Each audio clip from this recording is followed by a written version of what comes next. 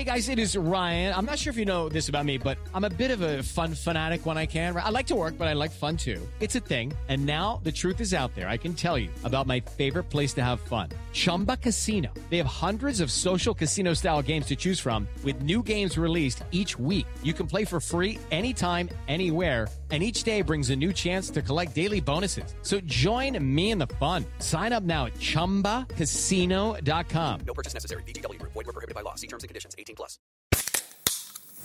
Hey, what's up, everyone? I'm Matt McGachy, the vocalist of Cryptopsy and the host of the Vox and Hops Metal Podcast, where I sit down with fellow metal musicians. We talk all about their lives and music while sharing killer craft beers. If you've ever wanted to sneak backstage and share a beer with one of your favorite musicians, well, Vox and Hops is the podcast for you. This week on the podcast, I dropped an amazing episode with Dom Grimal of The Last Felony, Ion Dissonance, and Cryptopsy. There is this episode and over 450 other ones to help you enjoy life, metal, and craft beer. So what are you waiting for? It's time to become a Vox and Hops head. Cheers!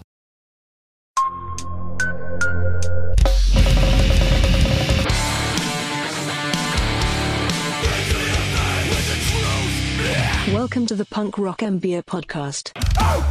What's up, everybody? I am Finn McKenty. This is the Punk Rock MBA podcast. Today's guest is Diego, aka Lil Xan. You may know him for his super popular song back in 2018 or whatever, Betrayed.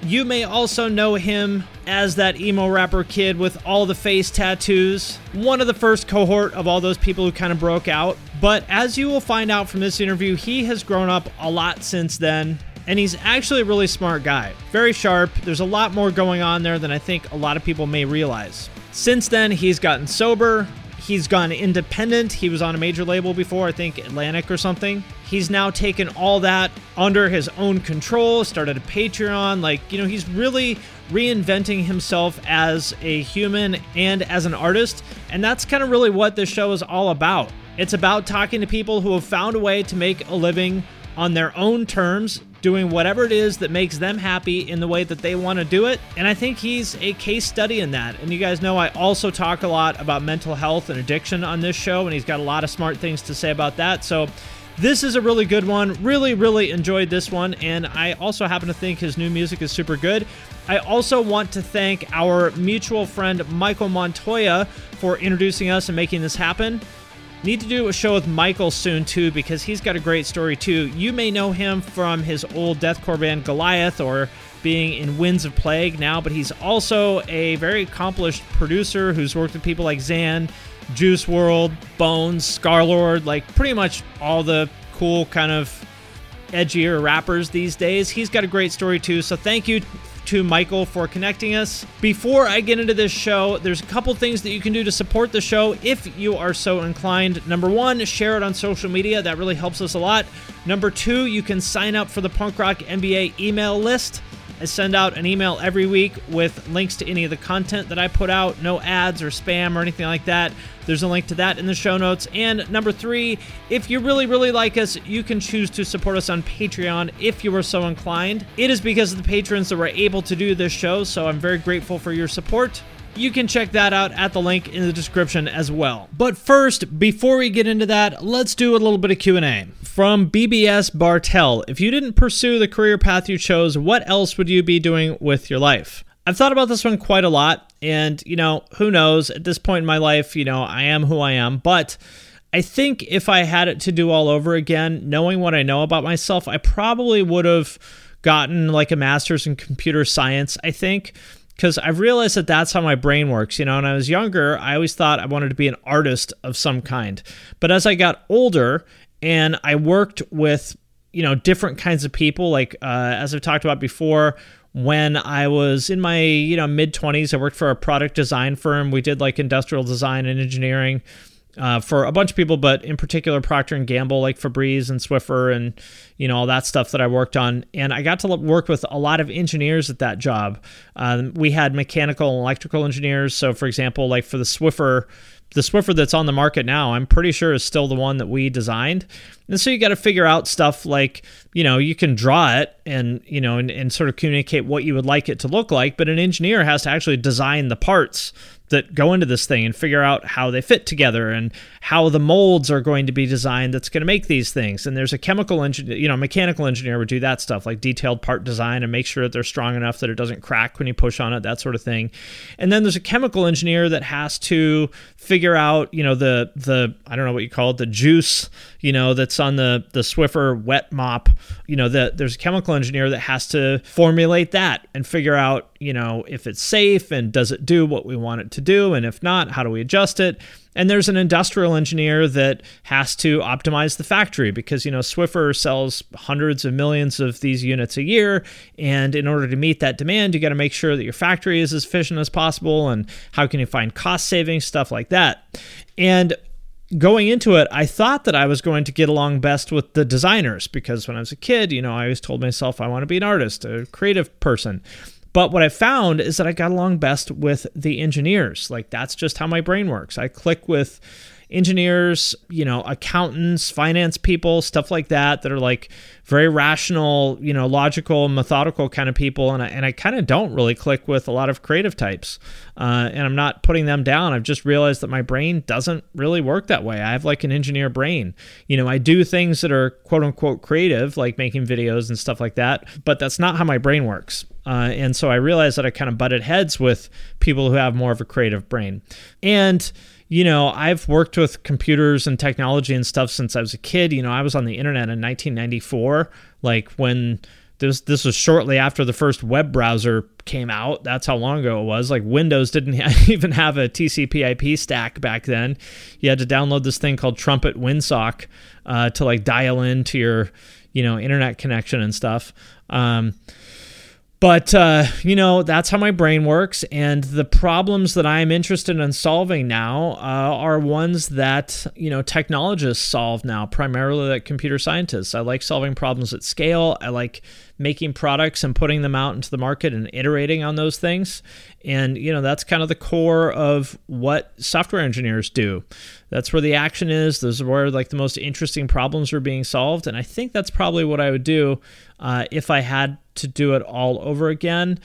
Finance is another place that could be interesting to me, but finance is to me less of kind of an intellectual exercise than it is just sort of a challenge of like, how do you move money from this pile to the other one in the way that creates the most value for you, which is cool. That's interesting too, but I really like that kind of like academic challenge that goes into like engineering, and that's probably what I would do. I could change course. I could decide that I wanted to, and I can write some code, I'm capable of doing that, but there's a big difference between being able to write some code and being an actual engineer. These are two very different things. So if you go to like a coding boot camp or something like that, you'll come out of it being able to write some code, but that doesn't mean you're an engineer. I would want to be an actual software engineer, not just a kind of half-assed code monkey, which is what I am now.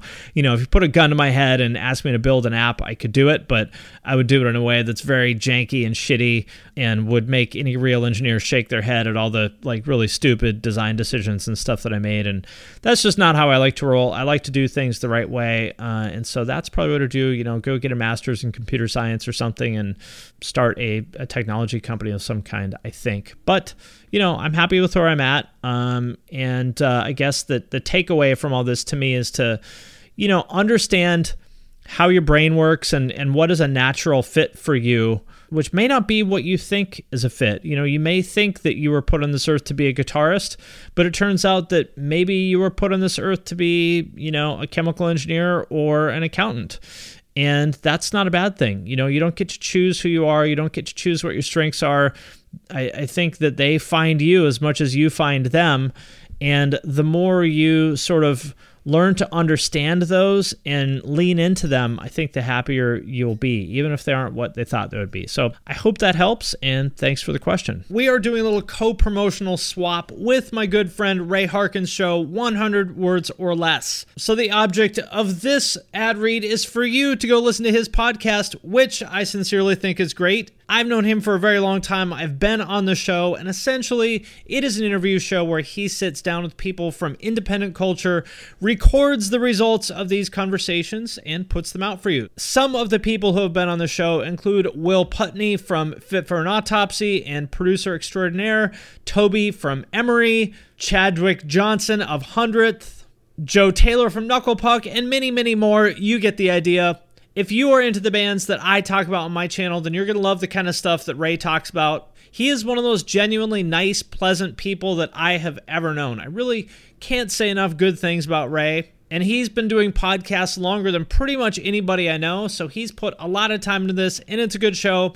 I think you should listen to it, which you can do at the link in the show notes. Or you can go to the podcast platform of your choice and search for 100 Words or Less, the podcast, with your host and my good friend Ray Harkins. So check out the show, and hopefully you will like it as much as I do. And with that out of the way, let's get into the show. Diego, welcome to the podcast. I'm going to call you Diego because I always feel weird calling people by their artist names, yeah.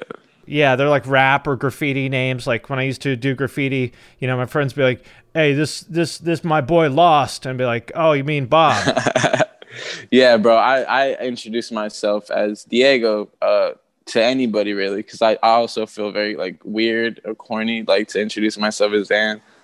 It's like, I wonder what DaBaby does. He's like, "Hey, what's up? I'm DaBaby." He probably doesn't introduce himself. He probably expects you to know who he is. I bet you DaBaby is just like, "Yo, I'm DaBaby." Like, I would, if I was DaBaby, I'd introduce myself as DaBaby. I would too. Well, thanks for making time for this, and shout out to Michael for connecting us. Yeah. Shout out to Mikey. I'm not sure how familiar you are with the show, but I would guess that a lot of people listening to this are probably like older rock fans who maybe really only know Betrayed, and they probably think you're the same, you know, as 2018 or whatever, you know, the kid with the face tattoos that thinks it's cool to take drugs and stuff. But it seems like you've grown up a lot, especially in the last year or so. Where are you at now mentally and with your career and stuff? Well, yeah, like you said, it was definitely like a rough last 3 years, to be honest. I was addicted to so much stuff like Xanax and opioids for the majority of my career. But yeah, I'm off all that stuff now. I just recently, last couple months, got completely sober. And that changed everything, bro. I feel like I missed out on all the art. Like I feel like I went on tours and stuff, but I feel like I missed out. Like I should have been sober to enjoy it more, you know, if that makes sense. Like, and because I'm now my serotonin levels are like coming back slowly but surely. And it just feels really good. Like, it feels really good. I wish I would have been sober for a lot of the cool shit I did, before the pandemic and just in life in general. But we're at a good spot right now, mentally too. We're at a good spot. So, 2021, just gotta hope that it's a good year, you know? I just watched the video for my girlfriend this morning to do research for this. And like, your energy in that like seems like a different person. Like, you seem so much more alert and like present. Yeah. Thank you. Yeah. Definitely more alert. People can tell, like if I was to like relapse on drugs, like my friends would know, like within a day. They'd be like, "Oh, he's back on something." But yeah, it's like some one step at a time kind of stuff. We're just taking it easy. We all make mistakes. I just want to let people know, like, they're not alone when they're going through, stuff like that. And if they ever need someone to talk to, I'm there. You can DM me. Well, I think the fact that you've been so kind of transparent about that stuff, I'm sure it's been hard for you, but I think that's probably helped a lot of people. Even if it just helped one person, if I could just know I helped one person, that would mean so much to me. But you're probably right. It probably has helped a bunch of people. And that's like probably one of the better feelings of this is just knowing that, if you subconsciously you're helping people, even if you do know or not know. But yeah, I get messages from fans all the time saying like I'd save their lives, stuff like that. That makes me almost cry like every time. Crazy. I think it's kind of interesting that, when anybody becomes known for like partying or drugs or whatever, on the one hand, I'm sure that you feel like, well, shit, I feel like, I've set a bad example, or maybe I got someone to think that something wasn't cool. But on the other hand, that's the reason why you connected with a lot of people who needed help. You know what I mean? They're listening to you because they can tell that you're going through the same shit that they are. Yeah, definitely speaks for itself in the music too. With Betrayed, like I think what captivated people with Betrayed was the hook, the Xans don't make you. And I knew it was a cool song when I wrote that, but I didn't realize, how big of the impact of that hook would be, because, it's insane, bro. People really, I don't know. It's crazy. It's even kind of hard for me to understand how big that song was because, I know of you through Michael and other people and stuff. Yeah. So to me, I think of you as like someone kind of just like, in our kind of circle, but that song was fucking huge. Yeah. I think it has like on shout out Cole Bennett. He did the video. I think on his channel it has like about 300 million. On a random channel it has like 50 million, and on my channel it has like another 100 million. I don't even understand. I wrote that song sitting on top of a washer machine, and like yeah, and I probably wrote it in like 15 minutes, and I was like, oh, let's go. That's when we were just cranking out songs. Mikey, my homie John, we were just trying to make the hit, like just cranking out songs, 15-minute songs. And Betrayed came out of them like those sessions. It's crazy. You were 17, 18 then? Like super young, right? I think I was maybe late 17 turning 8. No, I was 18. Yeah, definitely 18. Yeah, I'm 24 now. I can't imagine what a ride it would be. It's like it's almost cruel that we make people that young famous because there's fucking no way that anybody that age is prepared for it. No, not at all. Honestly, I've said the same thing. Like when you give money and fame to such a young like person, like nobody teaches you like what to do with that, and that's and why. How could they? Yeah, and how like you would have to have a mentor come in that's been through it to teach you, but we don't have that. So that was actually a big problem for me too. Was I got fame and money way too early, I feel like. And, everybody's a yes man. Sure. And shit when you know what I mean? So everybody just wants to do shit for you. And so I felt like I was on top of the world circa 2018 and 19 and stuff. And yeah, it starts to really affect like your mental health. I will say that, like, especially the pandemic has shown me that, like, ever since the pandemic started, can't do shows. There's less people around you and, you're not outside. Like low key, it starts getting depressing and stuff. You start feeling like you're not as good as you were, and it's just it's crazy, man. And I'm starting to realize all the crazy shit that when I was around a bunch of people, like that gratification, like it was like its own drug. I feel like of what, just feeling like you're the man.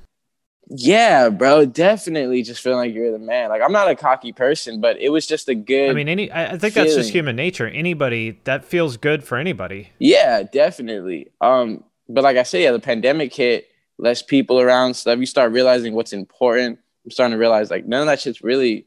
I mean, I knew that shit wasn't important, but yeah, it's just a weird time. Weird time, man. Well, how do you kind of make the decision to look out for yourself? Because like you said, there's so many people in the industry who are happy to just kind of let you self-destruct if it's profitable for them. Ooh, and, they'll just move on to the next person. And how do you kind of know when to snap out of that and be like, I have to look out for myself? Yeah, I feel like that's happening to me actually right now with the things I can't talk about and stuff. But right now I'm really just trying to focus on myself. My sobriety is the most important thing to me, I feel like. And I'm still making music. I'll go out, like the little times I do go out. I did go out in public in 2020. People would, still come up to me and take pictures and stuff, but they'd always be like, yo, when are you dropping new music? That was like the most common thing. And I'm like, damn, like if they're telling me that, they could see that I'm not dropping music. You put out a decent amount of stuff. Yeah, but like I think I put out, like 2 songs last year. Oh, okay. I thought it was more than that. No, the most recent one, My Girlfriend, though, that was like a couple months ago, I think. They're like 3 months. Yeah, I just slowed my roll with like I was gonna put out an album and stuff. When I wanted to do all that, let me also tell you, I was so fucked up off drugs. So fucked up. It was like dictating what I did, like everything in my life. So it was like a crazy mess just of my life going on. So I really have just taken this time to slow down and focus on what I want my music to sound like first and foremost, because I've gotten older. I'm 24. I'm not 18 anymore. I don't want to keep rapping about the same stupid shit that I was rapping about. Sure. We're going to come back. We're going to be back in a different way, in a different setting, one that's more appropriate. What do you think that's going to sound like? Definitely going to have elements of Xan. Definitely my voice is too, sure. I feel like too interesting for that not to. But maybe more like indie alternative, something like that, you know. Shout out to, you know, MGK. What he's doing is super sick. But maybe a little more indie. Yeah. You know, trying to do my own. Because I know, like, what MGK does, but I love MGK's music, but a lot of people are trying to copy it, and it feels very oversaturated. Right. Like, but he's doing it beautifully. But it's just, we go into studio sessions all around LA, and it's like the same. Right. People just trying to emulate that alternative sound. Yeah. So are you thinking more of like the kind of Kenny Hoopla grandson kind of direction of indie? Is that what you mean? Yeah. Like that too. I love all types of like indie music or just music in general. But like Dayglow, I like Dayglow. Who else? I've been Boy Pablo. Boy Pablo's dope. Just like I love Cage Elephant. And then I've been listening to like a lot of like older stuff too, like The Strokes and stuff. I don't know, just, I'm getting in my bag now. It's like I love that whole vibe, bro. Like there's so many artists that, because I was so focused on just focusing on what hip hop was doing, and I feel like it clouded my brain. And I was like you got to like open up more and stuff. So I've been listening to music I wouldn't normally listen to, but just I'm having a great time doing that. Somebody, I was reading some comments or whatever, and someone said that you were like stuck between two genres, meaning like alternative and hip hop. And I see what that person said, but I think that you are in a genre that didn't exist until a couple months ago. That is that, you know, or a couple years ago. That it's like the combination of those two things. Yeah. Because you are accepted in hip hop to some extent, but you're not really a rap guy. You know what I mean? Yeah, nah. What's funny about that is, you know, I got big off making music, which was super cool. It's a blessing for anybody that's trying to make music. And then the media just picked me up on some other shit.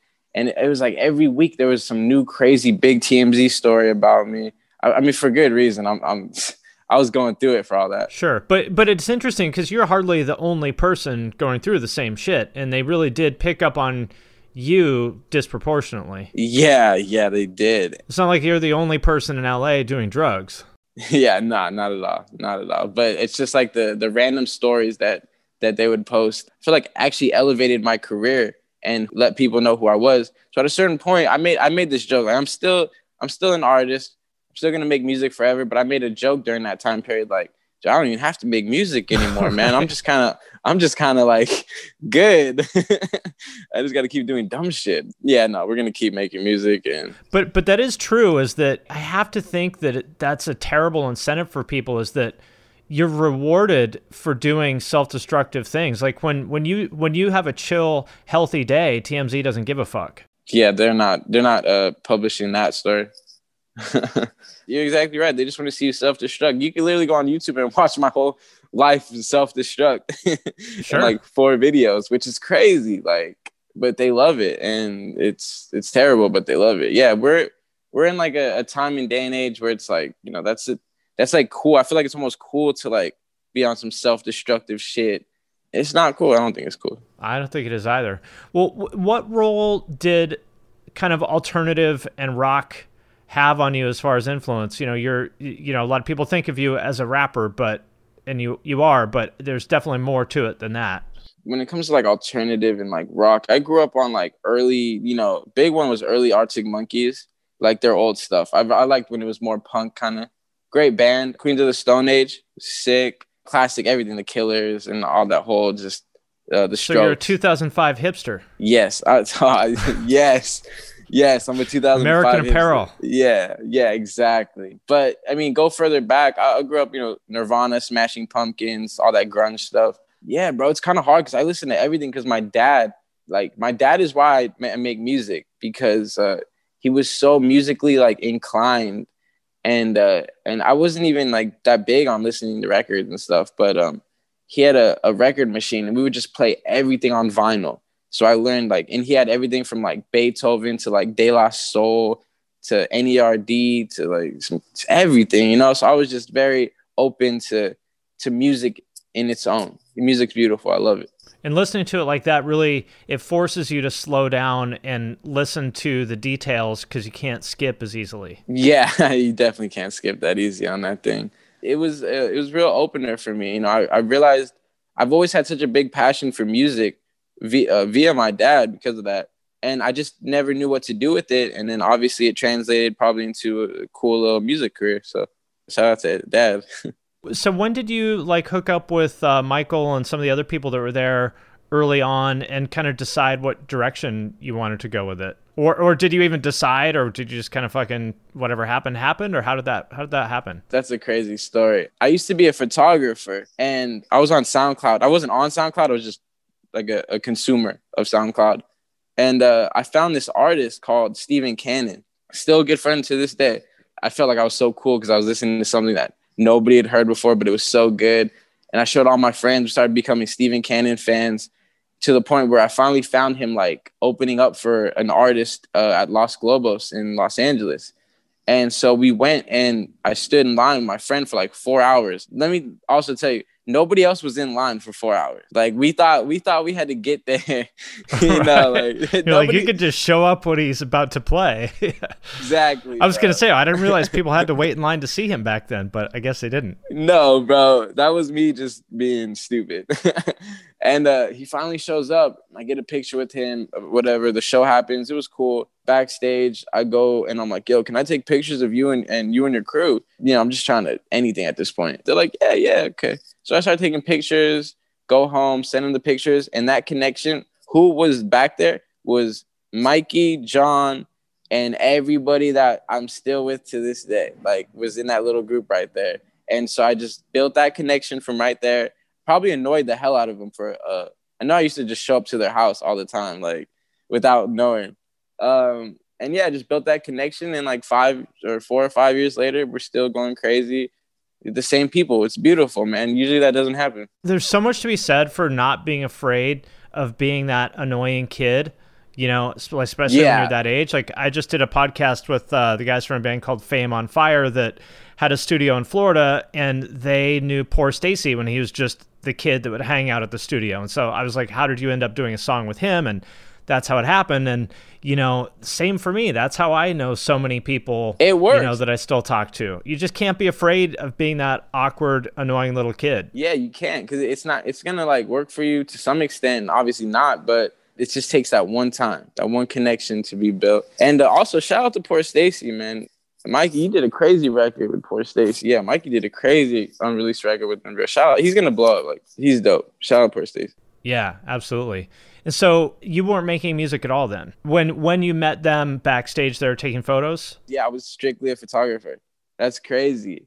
And then I started doing like BTS of their shows, and I wasn't even that good. Like, I don't think they liked me at first, to be honest. Yeah, I don't think they liked me very much. They probably thought, because I was so weird, I would just show up to like, but yeah, you have to be that weird kid.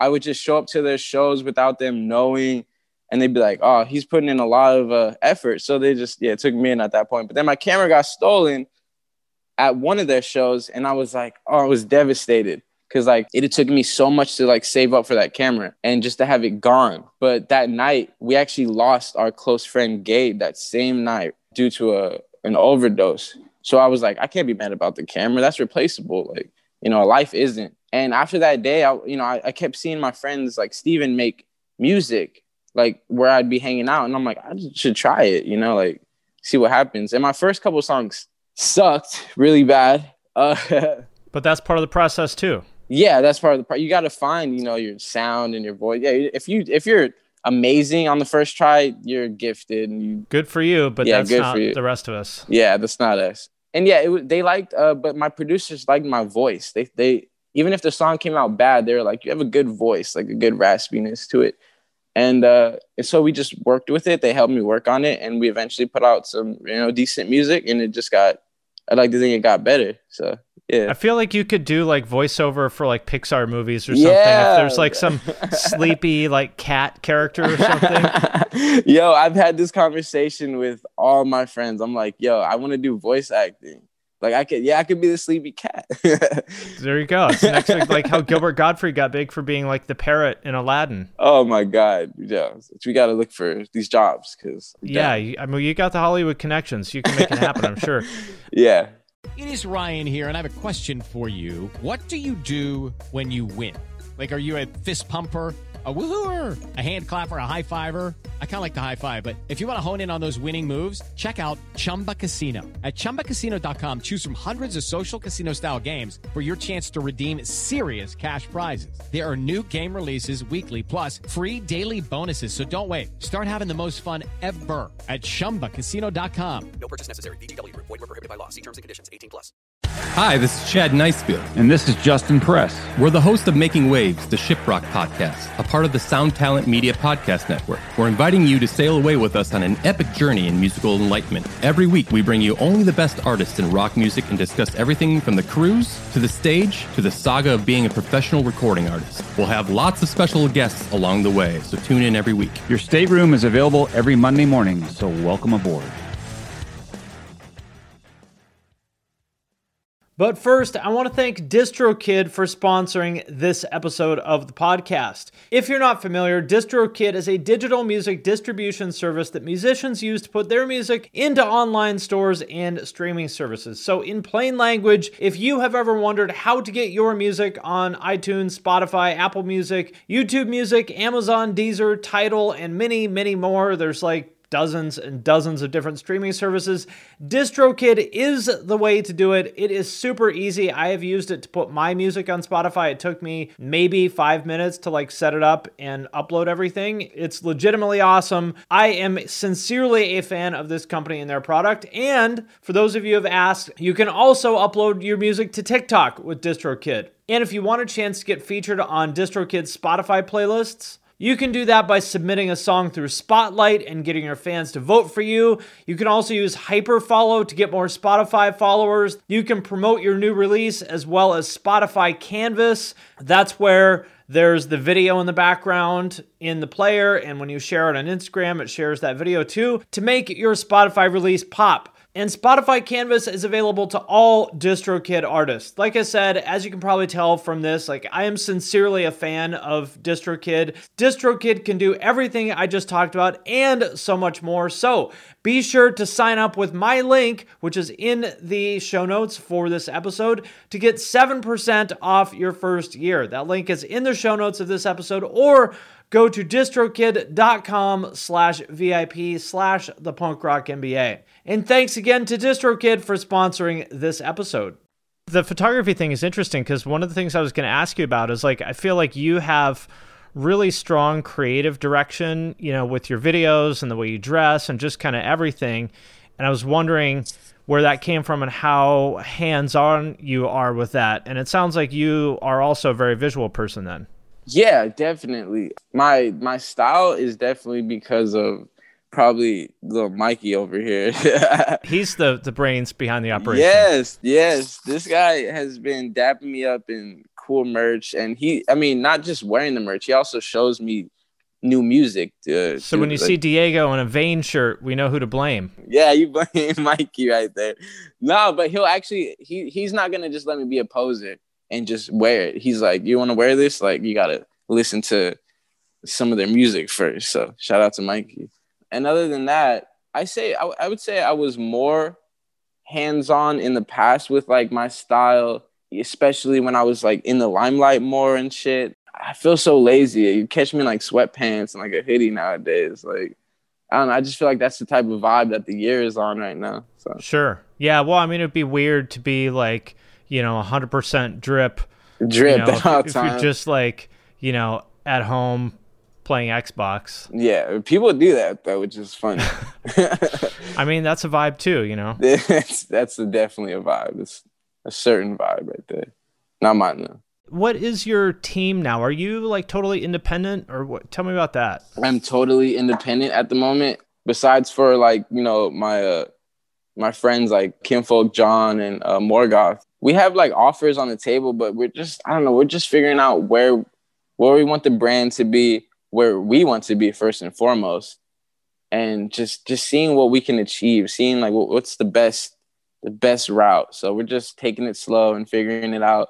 We don't want to, because I had like a bad label experience the first time. So we really want to not deal with that again, if possible. Well, you know what they're going to want to do is they're going to want you to be on the radio again, making the biggest songs you possibly can and all that. Yeah. And that's, there's nothing wrong with that, but that's not necessarily the right move for you. Yeah, I don't think that is, because when they did do that, it felt cool at the time. Yeah, when you hopped in the car and they were playing, a record on there, you felt like you're on top of the world. But the thing with labels, and I have nothing against labels. It's a cool way to get your music out there and get popping and stuff. But for me, it just seems like a major label maybe wouldn't.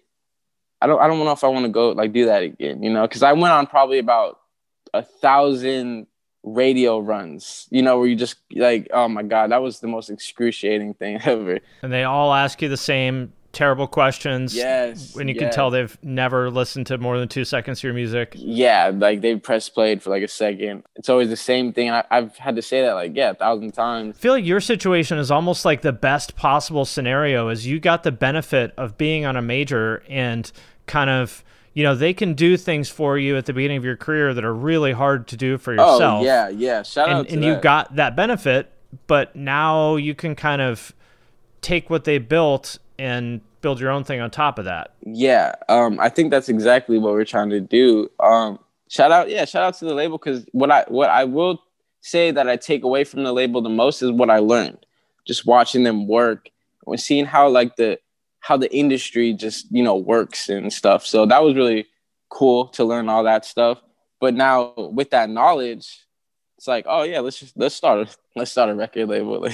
That'd be fun, little independent. But yeah, we just want to we want to build on top of that. So you have, I assume, like a manager still?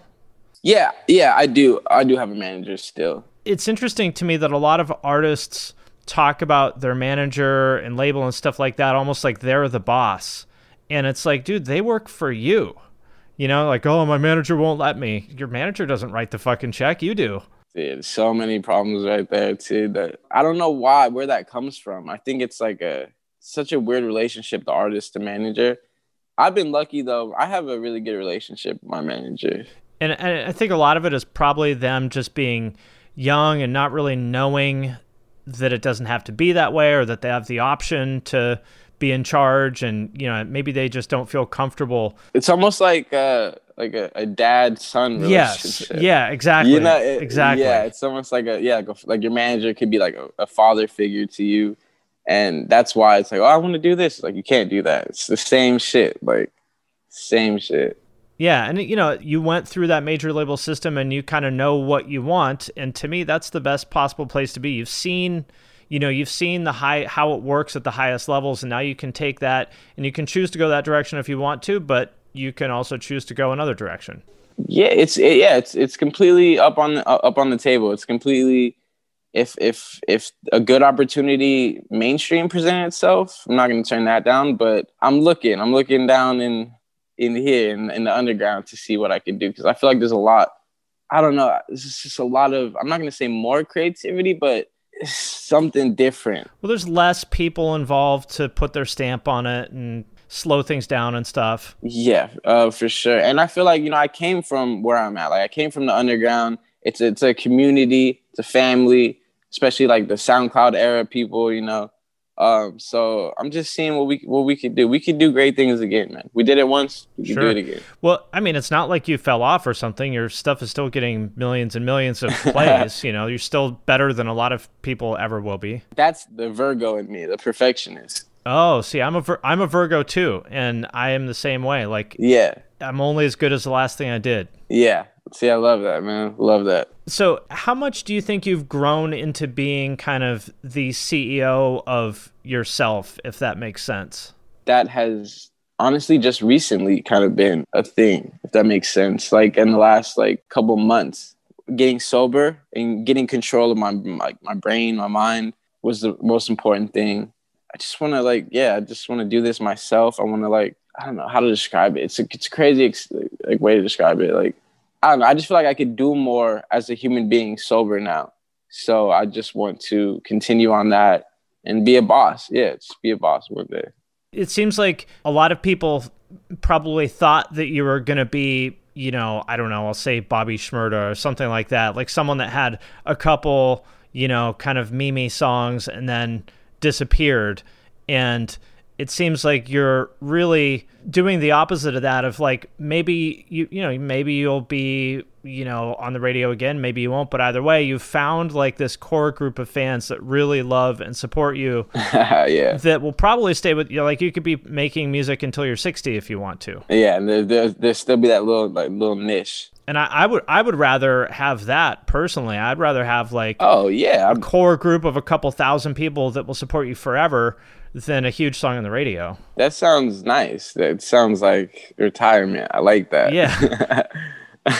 You know, and I don't mean to make it sound like, oh, well, you're not popular anymore, but that's okay. Like, I don't mean that. I mean, it's like you've found a group of people that like really have a deep connection with you. Yeah, like we got big in America first, but shout out to like all the Latin countries. I noticed all your comments. Yeah. There's a lot of Hispanic people in the comments. Yeah. It's the craziest thing. I think it's because when I first said my name was Diego, like I don't look Hispanic, which is hilarious, but I'm full Hispanic. So when I said that, it's almost like they were like, yep, he's one of us, like bringing him back down here. Right. Well, I do find it interesting that there's that whole like, oh, he's just a rich white kid thing. I wish I was just a rich white kid. I probably wouldn't have made music. Right. Nah, definitely not. I grew up pretty poor. Yeah, but shout out to all the Latin countries, Mexico, Chile, Argentina, Brazil, Spain. Bro, yeah, I don't know what it was, but I love that they love the music and they love who I am, and I love them for supporting me. And yeah, I need to do shows. I should go do like some shows out there. We have a couple songs that it looks, I don't know much about like the Latin scene, but that are a little bit more like kind of like reggaeton kind of inspired. And it sounds like you did some features with some of those people. Yeah, because when I started to realize that I had a big fan base down south, a lot of the big artists down there started hitting me up. Crazy big artists that I didn't even know about until then. But they do like 100 million like plays on like a video in like a month. I'm like, holy shit. That scene is fucking huge. I don't know that much about it other than like, I remember seeing Despacito before it was popular in America and it still had like 1 billion plays. Yeah, it's crazy, bro. It's like a whole nother world, you know, because like the dude will get like 150 million plays in like a month, right? But you're like, you never heard of him, right? But obviously he's like the huge shit. Yeah, and I found that so interesting, and so I started to get hit up by people like that, and people would hit me up, and then we just started working. Yeah, they're great people, man. They're great people. I love them, man. It's different than working with like American artists. Sometimes working with American artists, it seems like kind of put together too much and like not organic. It's like, oh, you get this. If I do a collab with him, I get this much clout. Right. You get that much clout. The spreadsheet. The clout sheet.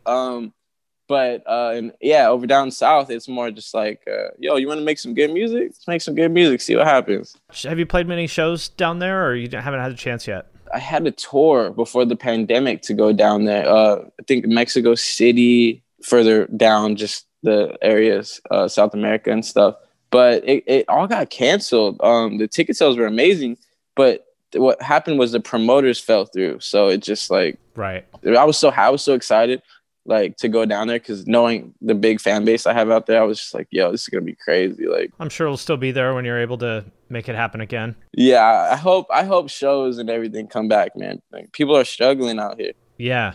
Well, your genre is one where it's a lot more feasible to make a living without playing shows than it is like in rock, where like streams are just never going to be, well, I shouldn't say never, but it's unlikely that streams are going to be as big as they are for like your genre.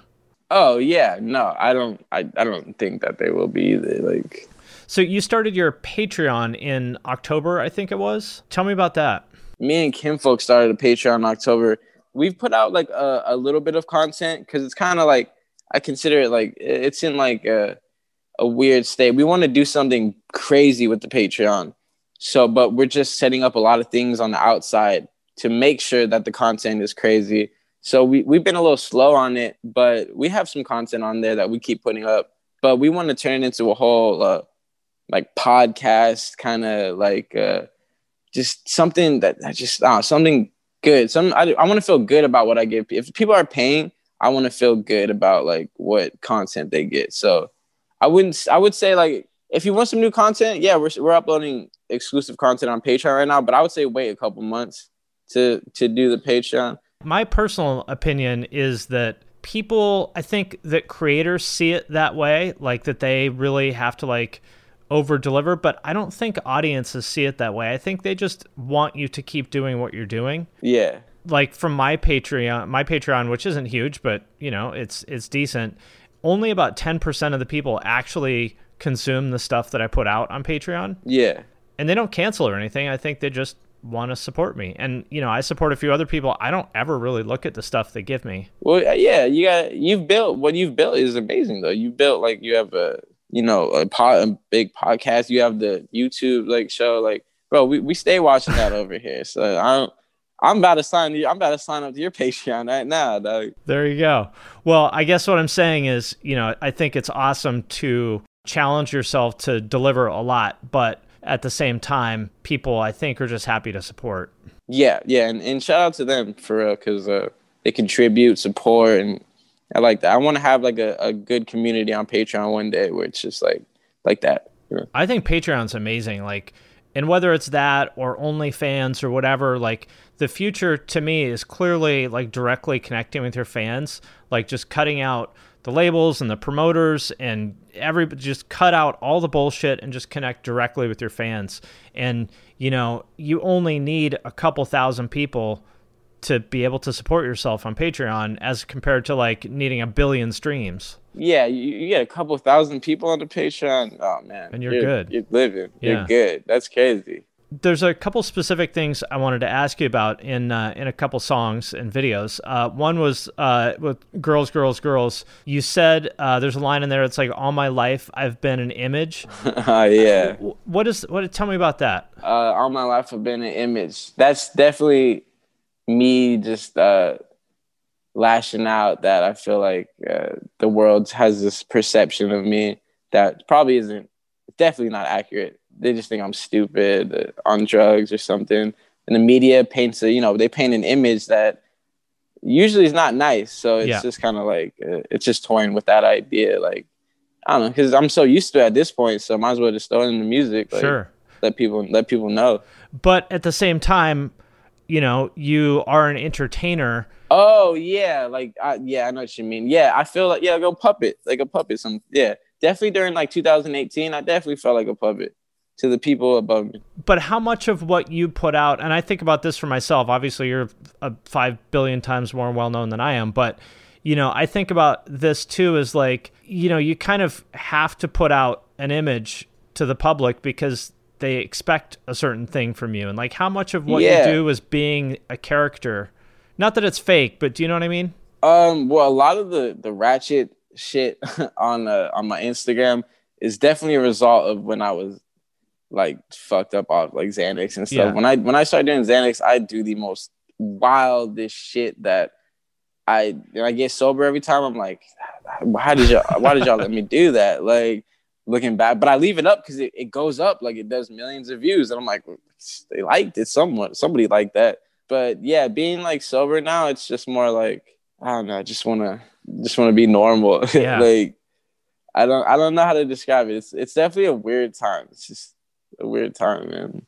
You see some people in the comments are like, oh, I miss the old Xan. And that's got to be interesting to see since people fucking hated that. Yeah, right. Like the old Xan. What's the old Xan? You miss me off 4 Xanaxes and fucking scootering through the crib, breaking shit. Right. Like, I know my homies don't miss the old Xan. I'm sure you don't either. Nah, yeah, I don't miss that. I was younger, which was definitely a big part of it too. Younger, the drugs, money, fame, like all 4 of those things, probably the worst combination. But yeah, just, we've evolved all my friends have evolved. Like my friends are older than me, obviously. And I think that's what helped me out is them. Like I feel like I'm 30. but I'm not. How do you sort of get the sense of who is really there for you and supporting you and who is either a clout chaser or just, viewing it as a transactional thing? Yeah, like some yes man people. Yeah, exactly. I'm such a nice person. So in the beginning, like I would take a bunch of people on tour. Like obviously we take, the main homies on tour. They're good. We just let other people like pile up on the tour bus. And they were just trying to obviously soak up like what we were doing. You know what I mean? Like shows and travel and stuff. Yeah. And I didn't realize it because of course they're coming up to me like, oh man, you're so great, Xan. Oh, we're friends, right? We're friends. Yeah. Like me, you, yeah, you're dope. And, so I was just like, oh, everybody loves me. Yeah. Everybody loves me. But yeah, nah. And then my friends even to this day still do it. Not as much, obviously, because we've kicked about a lot of the fake out. But they still come up to me and be like, yo, this guy is just a clown, bro. Like, stop fucking with him. And I'm like, what? I'm like, he's a clown?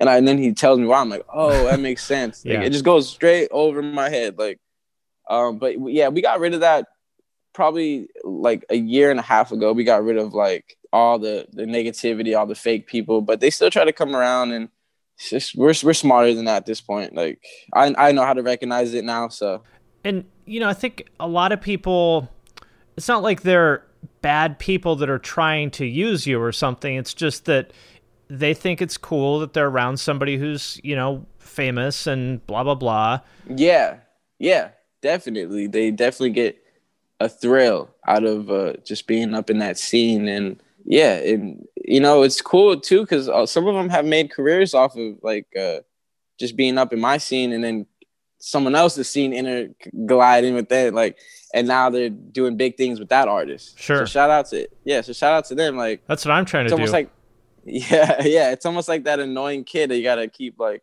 you gotta keep poking the bear, man. You gotta keep, because something like that might happen. The other thing I wanted to ask you about was the video for Wide Awake, which for anybody who hasn't seen it, is you God. up on the roof of some fancy penthouse with about a dozen girls, a dozen video vixens, shaking their butts. For sure. It's you seem so out of place there. What is that all about? Oh my God. Yo, shout out to that song. It's a very good song, by the way. Yeah, our homie who had done the beat passed away. Rest in peace. Oh, was that Diego? Yeah. Oh, Diego. Yeah. Oh, okay. Diego did that beat. R.I.P., yeah, Diego did that.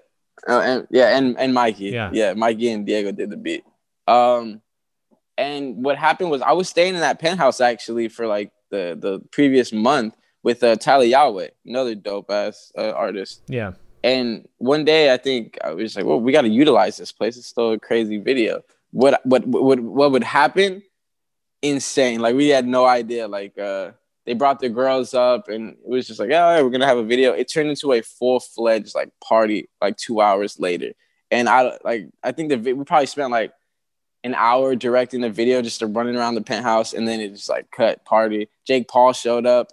It's like, and it's crazy. Like that shit just happened. So this was pre-sobriety? Yeah, I was fucked up. Okay. Oh man, I was definitely. They had to, I think, drag me out at the end of the night of the penthouse, the security back down to my other room, and this probably didn't look that good, but right. It was a good night. Yeah, it was a good night. Everybody had fun. It's just so odd to me to see somebody like you, in your kind of stereotypical rap video like that. I know what you're talking about. It's definitely, it can be seen as a little out of place and stuff. Yeah, blame the director. No, I'm not saying it's good or bad. It's just kind of strange, just because I see you as more of like an alternative kid. Yeah. And that video was very like more in your face like that. But great director, but very cool edit I know. too. Yeah, cool edit. I know what you're talking about. I know exactly. Yeah. Yeah, it could have been more dark. Yeah. All right. It is what it is.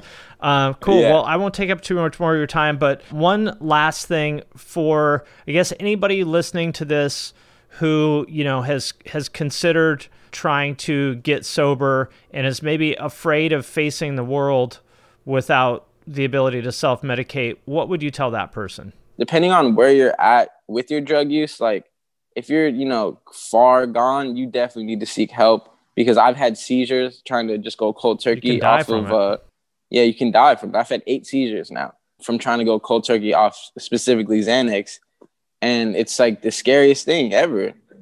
So if you're really far down bad, yeah, you have to get help. But I mean, for the best, like get help, go get on some detox stuff. There's always someone there to help. But if you're just starting it, bro, stop that right now. Because let me tell you, that like almost ruined my life. Almost killed me. I tell my friends this, and it's another morbid joke, but it's like I'm so grateful to be alive because we've lost friends that did 90 times less the amount of drugs that we did and died and overdosed. So it's like, it's a blessing that, nothing bad happened to me. But yeah, it's not worth it. I know it's like probably the most cringy cliche thing to say, but like drugs aren't cool. There was a time I thought that shit was cool, but 2021, if you're still like doing all that shit, you gotta stop, man. Just stop. Get help. There's always someone to talk to. I know people feel alone, and people's mental health I know are going through it right now with the pandemic, but you just gotta stay strong. Even my mental health is kind of going a little cuckoo with the pandemic, but you just gotta stay strong and just try to focus on yourself. Do something that betters you as a person. Yeah, I wish I could like speak to like a whole like classroom of kids right now. Right on. Well, I'm sure you're helping people. I appreciate it. Yeah, I appreciate you having me on, man. Yeah, good luck with the rest of the year. Yo, thank you, brother. All right, my friends, that does it for this episode of the podcast. If you made it this far, thank you. Thank you for listening. We sincerely appreciate each and every one of you. If you want to help the show, there's a couple things that you can do. First of all, share it on social media. If you share it, tag us, tag Finn McKenty, that's me, and tag Deanna Chapman, that's a producer. Second thing you can do, if you really, really, really love us and really want to support us, you can support us on Patreon. There's a link to that in the show notes. You can leave a review on Apple Podcasts or wherever else you're listening to this, or you can do none of that, and you can just sit at home thinking about how awesome this podcast is. That works too. Again, thank you very much to each and every one of you for listening. We sincerely appreciate it, and we'll see you next time. It's time for today's Lucky Land horoscope with Victoria Cash. Life's gotten mundane, so shake up the daily routine and be adventurous with a trip to Lucky Land. You know what they say, your chance to win starts with a spin. So go to LuckyLandSlots.com to play over 100 social casino-style games for free for your chance to redeem some serious prizes. Get lucky today at LuckyLandSlots.com. Available to players in the U.S., excluding Washington and Michigan. No purchase necessary. VGW Group. Void where prohibited by law. 18+. Terms and conditions apply. The number you have reached is 100.7 WMMS. It wasn't just a radio station, it was a lifestyle. Cleveland is a rock and roll city for sure. Get down! The Wrath of the Buzzard. WMMS. Cleveland. The rise and fall of one of the most iconic radio stations in America. Profiles, The Wrath of the Buzzard. PROH Files. Subscribe now wherever you get podcasts.